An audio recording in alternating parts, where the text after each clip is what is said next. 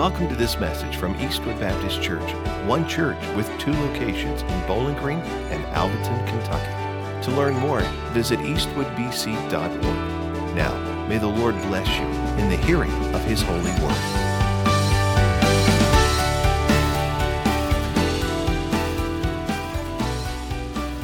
This morning we're continuing in our series as we're walking through the book of 1 Thessalonians here in a series that I'm calling the Exemplary Church. All right, the title of today's message is Real Pleasure. Real Pleasure. You know, one of the questions that Christians often ask, right, we wonder about this because we want to know. We want to know, what is God's will for my life? How many of you guys have ever wondered that? What is God's will, right? We want the details. Now, in one sense, I just want to be straight up with you as you ask that, and as you struggle to answer that. In one sense, that is an impossible question to answer. And here's why. Deuteronomy 29:29 tells us this: the secret things belong to the Lord our God. In other words, the full details of our future, your individual future, they are hidden in the mind of our sovereign God. Will I be here or there in 20 years? I don't know. God knows. I don't know. Not only do I not know, but I can't know.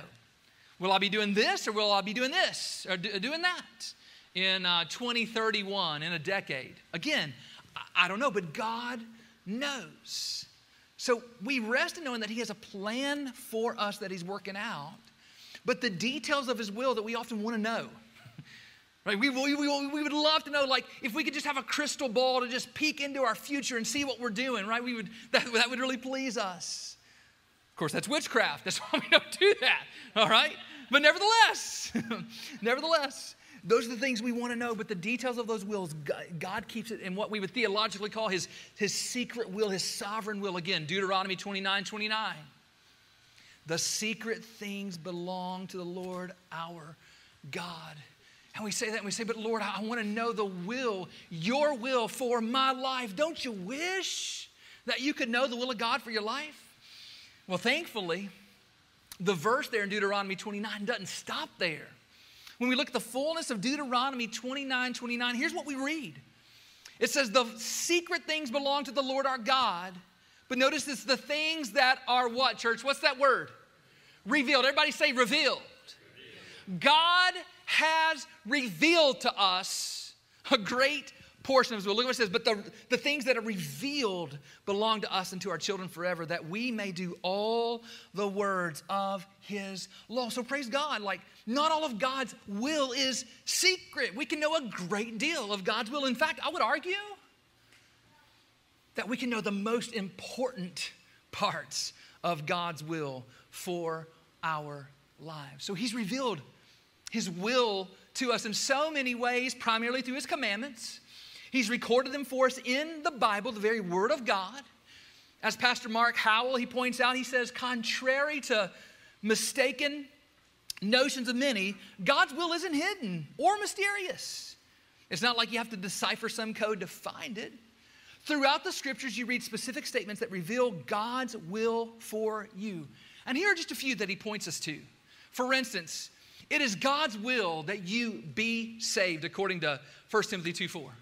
Right? If you came in here without Jesus Christ, God's will for your life is to turn from sin and trust in Jesus.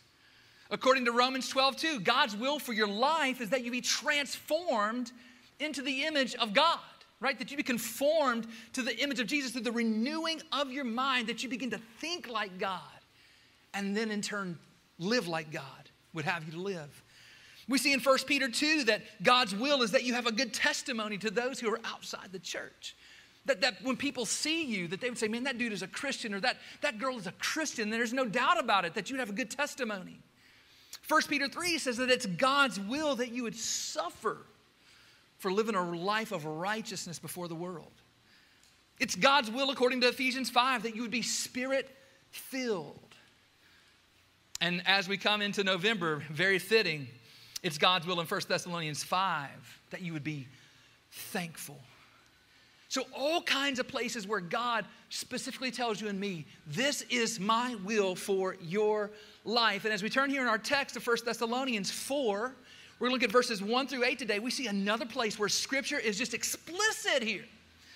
What is God's will for my life? Well, right here it is. We see it in verse 3. For this is the will of God. And so antenna should go up right now.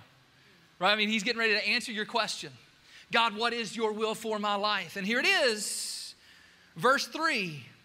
For this is the will of God, your sanctification, that you abstain from sexual immorality. So God's will for your life is that you live a life of holiness. That's a general will. And specifically, how do you live that out? Well, you abstain from sexual immorality. That pleases God. And here's the deal. God's will for this church is to stand and to proclaim God's will that people should live in sexual holiness, right? That takes guts, of course, in this day and age. It is not a popular message, particularly in 2021, to stand and say, thus says the Lord, this is holy and this is not.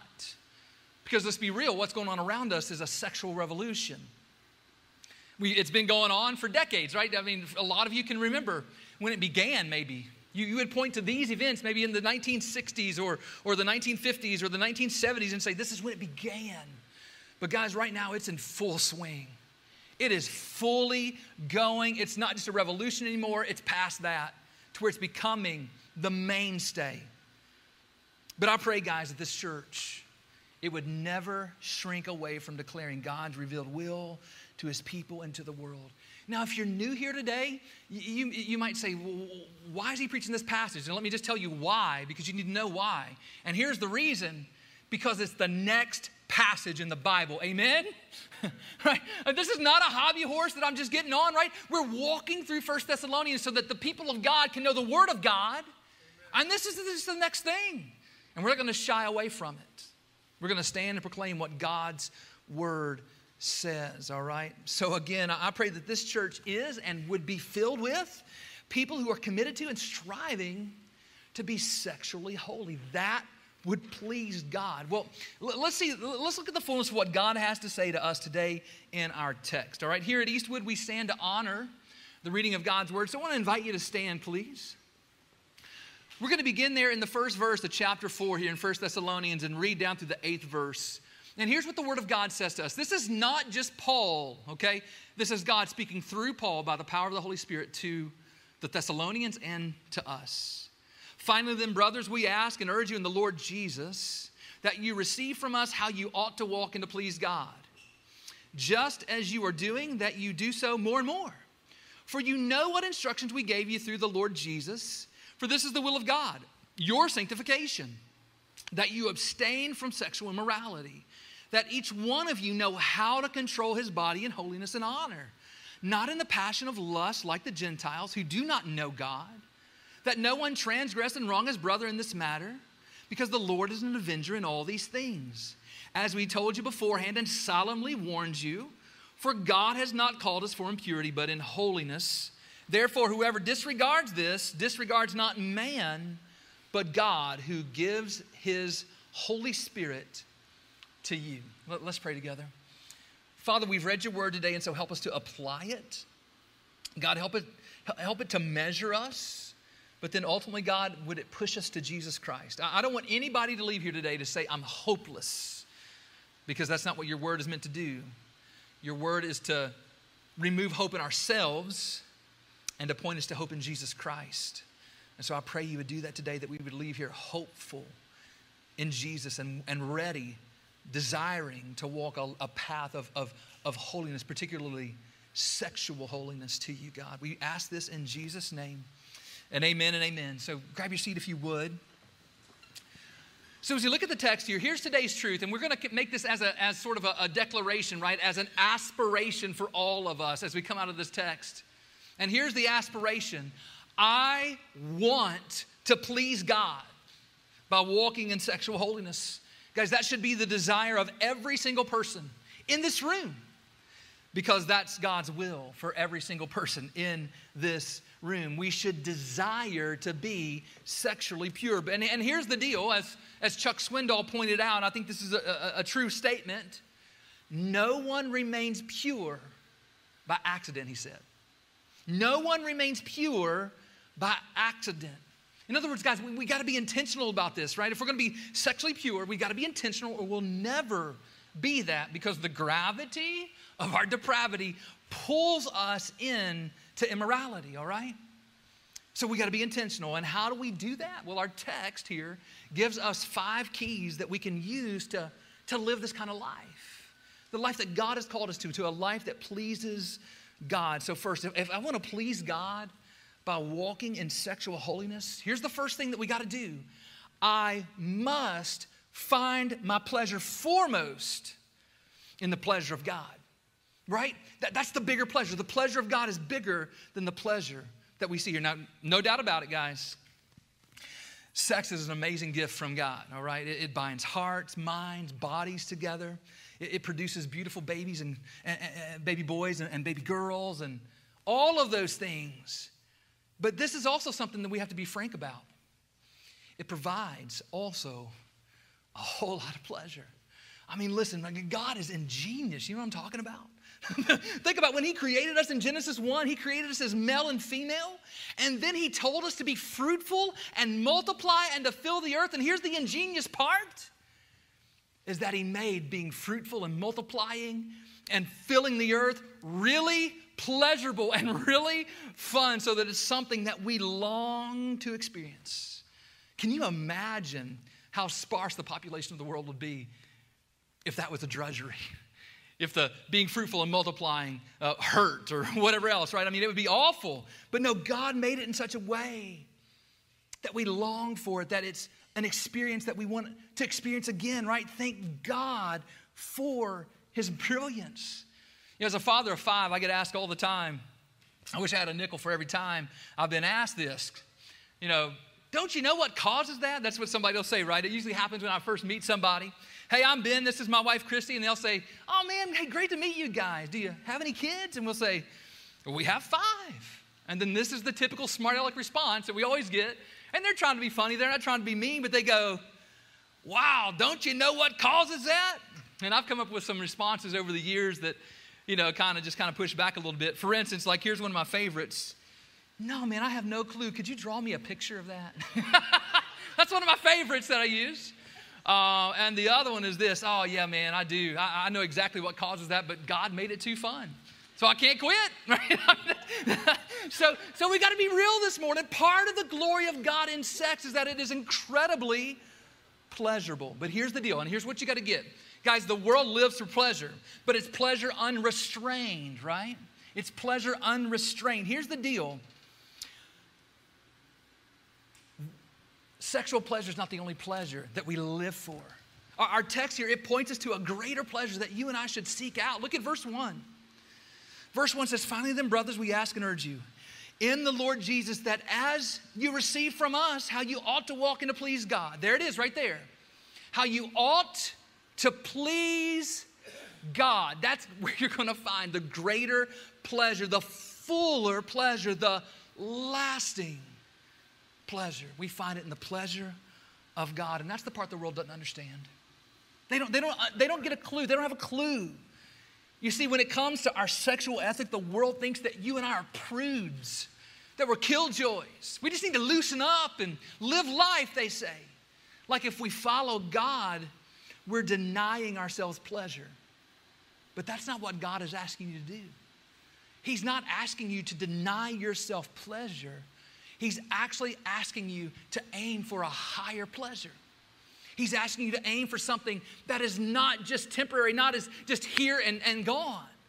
He's not asking us to trade more pleasure for less.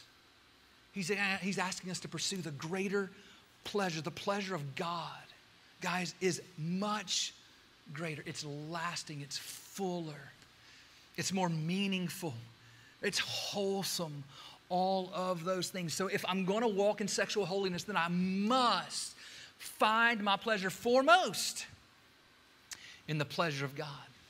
Second, we see in our text, if I want to please God by walking in sexual holiness, then I must know that God has commanded me and has called me to holiness. You got to know that. You've been commanded and called, if you're a Christian, to holiness. Now, the truth of the matter is, even if you're not a Christian, you've been commanded. God's revealed will is not just for Christians, it's for everybody. And one day we will all stand before God, who has given the commandment. But those who are Christians, we've also been called, right, to a life that follows Jesus. But here's the truth of the matter when you look at the Thessalonians here. They were totally ignorant. They had no clue this was God's will for their life. They lived in a pagan society. They didn't live in the Bible Belt. They lived in a society that perpetuated spiritual darkness. And I get it. The belt of the Bible is being, the Bible belt, they're taking it off, right? They're getting rid of it. They're throwing it out. And we're seeing an increasing spiritual darkness creeping across our nation and, of course, across our world.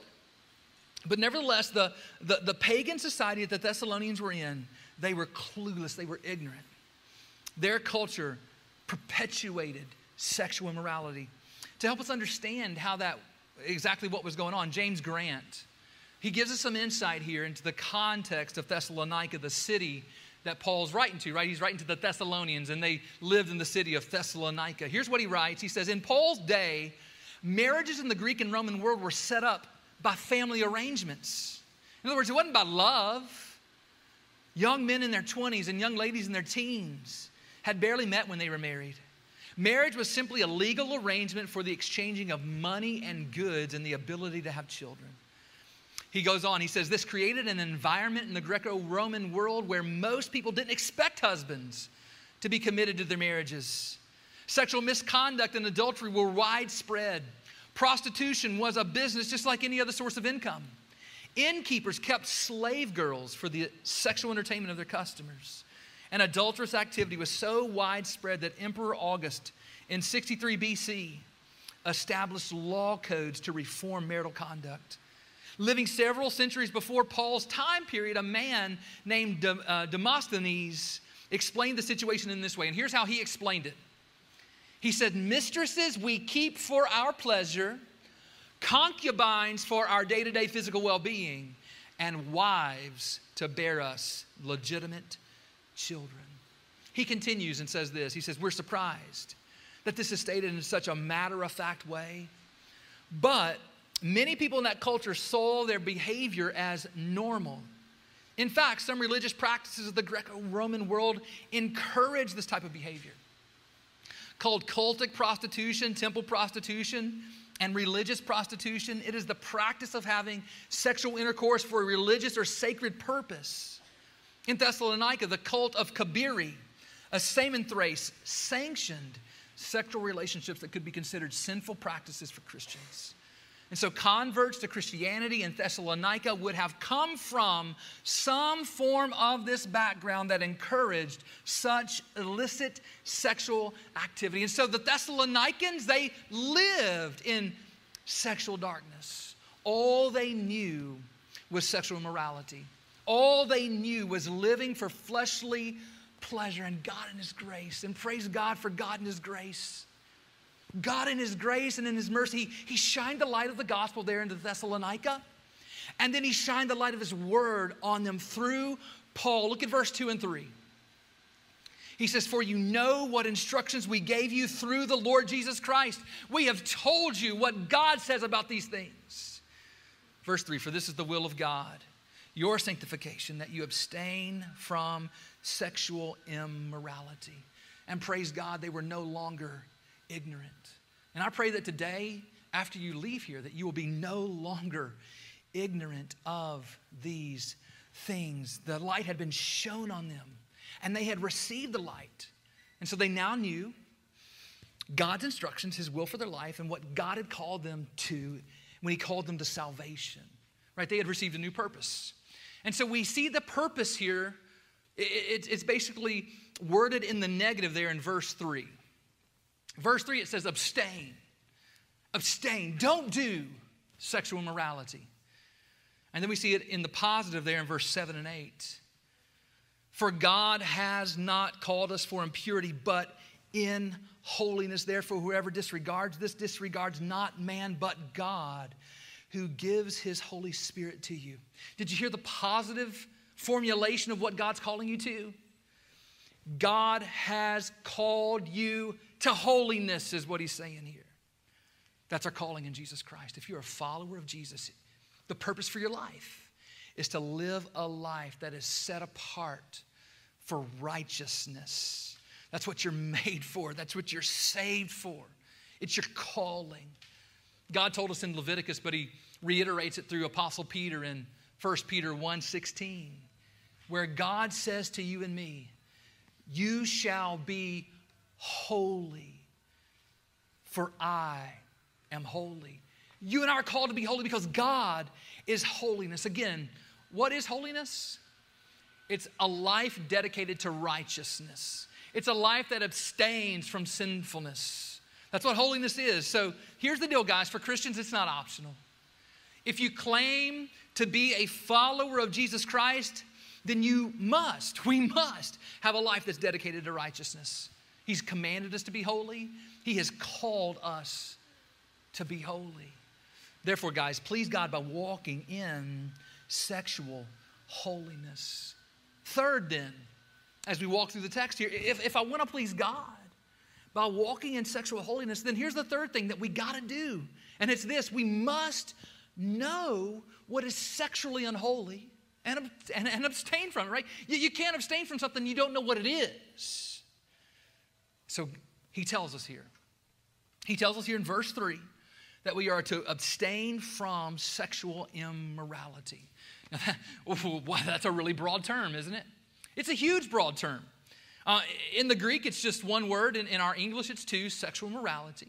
But in the Greek, just one word. It's a word that you know very well in our culture. It's the Greek word porneia, which just comes right over in to the English language as porn, okay? Now, when we think of porn, we think of pornography, which is sexually explicit material. But porn, according to the Bible, is much broader than that, guys. It's anything that is sexually immoral, okay? And where do we go to find what is sexually immoral? Where do we find the definition of this? Do we go to society?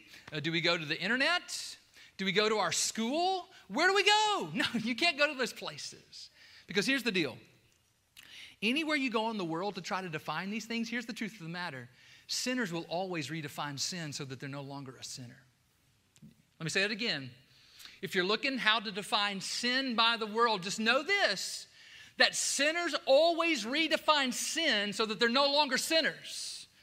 So the only place that you can go to really know what is sinful and what is not, what is sexually moral and what is sexually immoral, is the Word of God. We got to turn to the one who invented sex itself and to whom you and I will stand before. You're not going to stand before your buddies. You're not going to stand before your school. You're not going to stand before the U.S. government. You're not going to stand before the cultural elites of the day. You're going to stand before God. And you're going to give an account for how you used the gift that He gave you in sex. And when we turn to Scripture, we find the details. Praise God that He tells us so that we know what to abstain from. Now, it's not all here in this text. Again, he just uses the catch-all term, but when we take the fullness of the Word of God, we find 1, 2, 3, 4, 5, 6, 7 categories. At least 7 categories of sexual immorality that you and I should abstain from. The first one is what the Bible calls fornication. Fornication is being sexually intimate with somebody before marriage. That is sexual immorality. It doesn't matter what society says. This is what God says. Another category is adultery, which is sex outside of your marriage. Again, that's sexual immorality. Incest, which is sex with a close relative. Again, sexually immoral. Homosexuality, which is same-sex sex. Again, sexually immoral. Transgenderism. Transgenderism.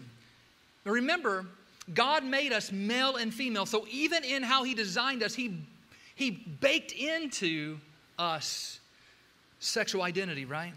Male and female. Transgenderism is presenting yourself as the opposite sex. And the Bible says that is sexually immoral. Bestiality, sex with animals, that's sexually immoral. And then finally, the seventh category that we see in Scripture is lust. Lust, which is having sinful sex in your mind, that is sexually immoral. So, of course, that makes all pornography sinful. God has said, y'all, abstain from these things. These things are not God's will for your life. These things are not holy. They're detestable. They're degrading. These things will drag you down on this earth. But more importantly, guys, they will drag you down to hell. Let the Word of God be very clear this morning. Listen to what the Word of God says. 1 Corinthians chapter 6, verse 9 and 10. The Bible says, or do you not know, listen to this, that the unrighteous will not inherit the kingdom of God. Do not be deceived. Neither the sexually immoral, there it is right there, there's that porneia again. Neither will the sexually immoral, nor idolaters, nor adulterers, nor men who practice homosexuality. Now the truth of the matter is there's more to this in the Greek than our ESV translates here. It goes a step further to say effeminate men. In other words, men who pretend to be women and men who practice homosexuality. There's two parts in there. Nor thieves, nor the greedy, nor drunkards, nor revilers, nor swindlers will inherit the kingdom of God. You have to understand this morning. You got to see that practicing sexual immorality is utterly condemnable. If we give ourselves over to these things, you will bust hell wide open. If you don't turn from these things and trust in Jesus Christ and give yourself to Christ instead of these things, you will not inherit the kingdom of God. So I want to ask you this morning, who are you going to listen to? You going to listen to the world who says, man, just sleep with whoever you want to sleep with. Do whatever you want to do with your body and don't even feel guilty about it. Do it until you quit feeling guilty. That's what the psychologist would tell us. But what does God say? God says, for this is the will of God, your sanctification, that you abstain from sexual immorality. Anything that is out of bounds sexually, we're called to abstain from, to have nothing to do with. And so I just plead with you this morning, beloved, believe God. Follow God. Trust God. Because again, it's God who invented sex to begin with, and it's God to whom you will stand and to whom you'll give an account on that day when you stand before Him. So please God by walking in sexual holiness. Here's the fourth thing we see in our text as we try to live this life. And it's this, it means here that if you want to please God by walking in sexual holiness, then that means number 4 is that you must learn to control your body. You got to, right? Look at verse 4 and 5. The Bible says that each one of you know how to control his own body in holiness and honor, not in the passion of lust like the Gentiles who do not know God. The Gentiles have no clue. They don't know God. They don't live for God. The people in this world out here who don't claim to know Jesus, they don't know God. So they're going to live like whatever their flesh leads them to. But you and I will not be led by our flesh. We'll be led by God. And let me tell you, your flesh will do everything in its power to take control, right? Right? We are in these bodies. Keep in mind, what did we say from the book of Genesis? God has put in you and me, both men and women, this drive to be fruitful and to multiply and fill the earth. That is in us. And that's not a bad thing, right? That's God-given. That drive, and we know that drive, particularly once you hit puberty. You know, man, it's like, that drive is there. It's there. And that's not a bad thing. God put that in you. But here's the deal. When you take that drive that God has put in you, and then you couple that with our fallen nature, we want to drive it off a cliff. You know what I'm saying? Guys, you got to control your body. When those desires increase, when that hunger grows, and however you want to describe it, you've got to be in control of it. Just like when you're driving that car down the road and maybe the front end's a little bit out of alignment and it wants to pull you over to the left side of the road into oncoming traffic. You don't just let it keep going, right? No, you grab the wheel and you steer it back. That's what you do. Or if a gust of wind hits you and knocks you over to this side, you don't just let it knock you off the road. No, you grab the wheel and you make sure that you're driving and that you are in control. And yeah, you were born. You are created in the image of God and created by God to be fruitful and multiply and fill the earth. But you were also created for holiness, right? So you got to walk and live in such a way that you are in control of your body sexually. Look at Paul says this in 1 Corinthians 9:27. He says, but I discipline my body and keep it under control. All right, that's what you got to do. First, that means, like practically, what does that mean? What does it mean to control your body? Well, first it means that you control what you put in your body, what your eyes see, and what your ears hear, and what your body feels. All those things. We're in control. You can't always control what you see. I tell my kids all the time, you guys, you can't always control what you hear, but you can control what you say, all right? Same thing with us. We can't always control what our eyes see, right? We've all been there before. You're minding your own business. You're on the internet, and all of a sudden, boom, something pops up because of the page that you're on. You're like, whoa, right? We can't always control what our eyes see, but here's the deal. You can control how long you look at it. You can control whether or not you click on the link. You can control what your mind does with that racy image. You've got way more control than you let on. And so do I, right? And so first, we're careful. We control what our eyes see. But then, we take every thought captive. Because here's the deal. So much of the way that God has designed us, sex is not just about a bodily experience, but it's about a mental experience, right? So much of it is part of your mind. And you can do things in your mind that you could never do with your body. And Jesus said this, even if you look after a woman in lust or after a man in lust, you have committed adultery with him or her in your mind. And so it's not just what you do with your body, it's what you do with your mind. And so you've got to learn, guys, to take every thought captive. When that picture gets in your mind and you begin to make moves in your mind and all those things, you've got to learn. Stop it, take control, take every thought captive and throw it out, replace it. Focus on something else. And then third, I would say this, how do you practically do this? How do you practically take control of your body? You make sure that you don't get too close to the line that would cross over. You don't get too close to the cliff, let's call it, of sexual temptation. Because here's the deal, right? If I get to the edge of a cliff and I lean over too far, what's going to happen? Gravity's going to pull me in, right? It's the same thing with that drive that is in you, right? You get too close to the edge, it's like you can't stop. And next thing you know, you're over the edge. And so it's really important for you to have safeguards in your life that keep you from getting so close to the edge that you can't help but fall over. And here's the final thing. How do you control your body? You make sure that you fulfill your desires in God-honoring ways. You know, God defines for us all throughout the scripture what is sexual immorality, but he also defines for us what is sexual morality. In other words, what is good? And that is to have a spouse and make all the love you want. That's basically it, right? That's where you go to fulfill these desires. We're not prudes. We're under the lordship of Jesus Christ in every aspect of our life. Be under the lordship. Here's the deal, though. For too many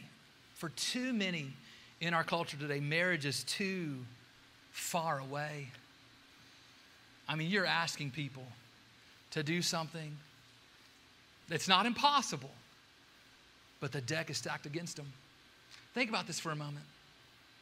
The average age that somebody marries in 2021, the average age is 32 years old. 32 years old. When I was 32, I already had 4 kids. You know what I'm saying? Listen, if you are an adult who is waiting to get married, God loves you.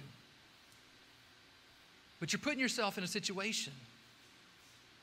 If you have the person that you're committed to and you're not marrying them, you're putting yourself in a situation where spiritually you are constantly in temptation. And it's very likely that you're given into the temptation. It's very likely that you are having all of the intimacy that you want without God's standard of marriage. And so I say to you this morning, stop putting it off. This is where Christians have to be countercultural. Countercultural. Don't be like the world, right? The world is going to hell. You should marry earlier than later. Straight up, you should marry earlier than later. And you should find your fulfillment in your spouse alone. I love Proverbs chapter 5. Here's what it says. Listen to the I love the detail, the picture that it paints here for us. Listen to this. It talks about this in a way that is not sexually explicit, but it's so vivid. Proverbs 15:5 says, drink water from your own cistern, flowing water from your own well. That means when you're thirsty, come get a drink from your well and your well alone. Should your springs be scattered abroad, streams of water in the streets? And the answer is no way, man. It should be kept where it should be kept. Let them be, verse 17, for yourself alone and not for strangers with you. Let your fountain be blessed and rejoice in the wife of your youth, a lovely deer, a graceful doe. Let her breasts fill you at all times with delight. Be intoxicated always in her love. Why should you be intoxicated, my son, with the forbidden woman and embrace the bosom of an adulteress? Or in today's age, right? We should say it this way. Why should you be intoxicated, my son, with the forbidden woman and look on, view, be a voyeur at the bosom of an adulteress? For a man's ways are before the eyes of the Lord, and he ponders all his paths. The iniquities of the wicked ensnare him, and he is held fast in the cords of his sin. Listen to this. Here's the main thrust here. He dies for lack of discipline. He doesn't know how to control his own body. We've got to learn to control ourselves. You are not an animal. You're not. I don't care what the evolution heretic told you. You are not an animal. You are a human being made in the image of God. And by the power of God, you are in control over yourself that you might live for holiness. Be in control. Learn to control your own body. And I get it. Sometimes it's like controlling a horse, and you tell it to go this way and it goes that way, and there's all this fight, but nevertheless you work, as Paul said, to discipline your body, to control your body. Finally, this. Guys, if you want to please God by walking in sexual holiness, then I must let respect, love, and fear motivate me. You say, well, why'd you have to throw in that last one? I mean, I get the love and respect thing, but why did you have to throw in fear? Well, that's because God threw that in here, all right? Look at verse 6. Let no one transgress and wrong his brother in this matter. Listen to this, because the Lord is an avenger in all these things, as we told you before, and solemnly warned you. Guys, you got to respect God. God has commanded you. He has called you to live a life of holiness. And if you really love your neighbor, particularly your brothers and your sisters in this congregation, then you will have no desire to be sexually immoral with another man's daughter or another mom's son or another man's wife or another woman's husband. Like you love your neighbor enough to say, I'm not going to do that to them. But also God comes behind and says, if you cross the line, I will avenge. And so we fear God. Guys, here's the deal. The fear of the Lord is the beginning of all wisdom. And what God is telling us here is just wisdom. This is biblical wisdom for you and for me to live by. Now, as we look at this, we strive. That's our motivation, right? This is an aspiration. I want to live in holiness, right? I want to live a life that pleases God in sexual holiness. But here's the deal. It is likely that every one of us in this room have not. At some point in our life, maybe even actively right now, we are not living in sexual purity, sexual holiness. And we read this a moment ago, that the sexually immoral will not inherit the kingdom of God. And so what that means is that based on what you've done, you have zero hope to enter into heaven. I don't either. Based on what I've done, I have zero hope of entering into heaven on what I have done. So you're hopeless in yourself. But here's the good news this morning.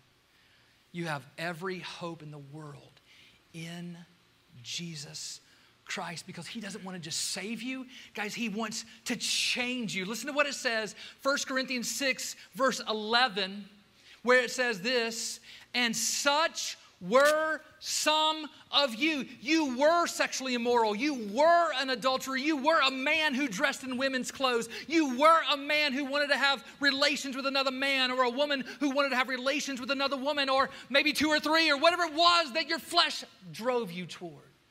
But he says here, such were some of you. That's not who you are anymore. And how did that happen?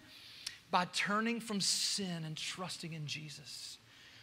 But you were washed, you were sanctified, you were justified in the name of the Lord Jesus Christ and by the Spirit of God.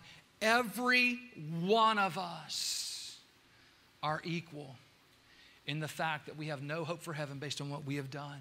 And maybe your past is very sexually immoral. Maybe your present is very sexually immoral. But God has promised, if you'll turn from sin and trust in him, that you will be washed clean, and every stain of sin will be washed away. And you'll have a hope of heaven. Even if you've blown it, God is here to restore and to redeem. That's the God that we serve. So here's my final prayer as the praise team comes this morning.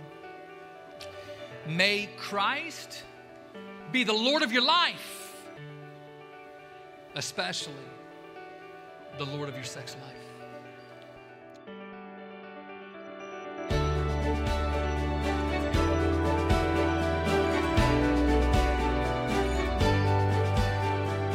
Hi there, this is Pastor Ben. I have something really important to ask you, but first, I want to say thank you for taking the time to make this digital connection with us through our podcast.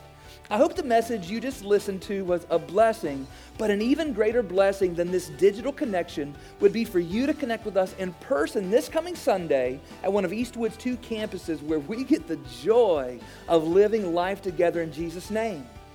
And now for that really important question, which is the most important question you'll ever answer. Where do you stand before God? Now, based on what you've done, the straightforward answer is that you stand guilty and condemned before God.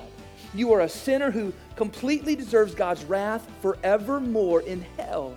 And I deserve the same thing also. I mean, every person does. Guys, that's terrible news. And even worse is the fact that there's nothing you can do in and of yourself to change that. You need a Savior. But I have good news. God loved the world so much that he sent Jesus to be your Savior. Jesus came and lived the perfect life that you cannot live, and he stood condemned on the cross, dying the death you deserve. And 3 days later, Jesus was raised from the dead to prove to everybody that he is indeed the Savior of the world. And now Jesus longs to change your standing before God by making a trade with you. He desires to take what you've earned, which is the wrath of God in hell, and to give you in return what he has earned, which is the blessing of God in heaven. When this trade happens, instead of standing guilty and condemned before God, you will stand forgiven and righteous with the promise of everlasting life. So what must you do to have your standing before God changed? First, admit to God you are a sinner. Second, hate your sins. Turn from them and ask God to forgive you. And finally, turn to Jesus in faith and love, putting your complete hope in Jesus' life, death, and resurrection, and follow him until the day you die. Wherever you are listening to this podcast, Jesus is ready to make this trade with you. And I pray that you would trust in Jesus and be saved. Thank you again for connecting with us, and I hope to see you soon at Eastwood Baptist Church.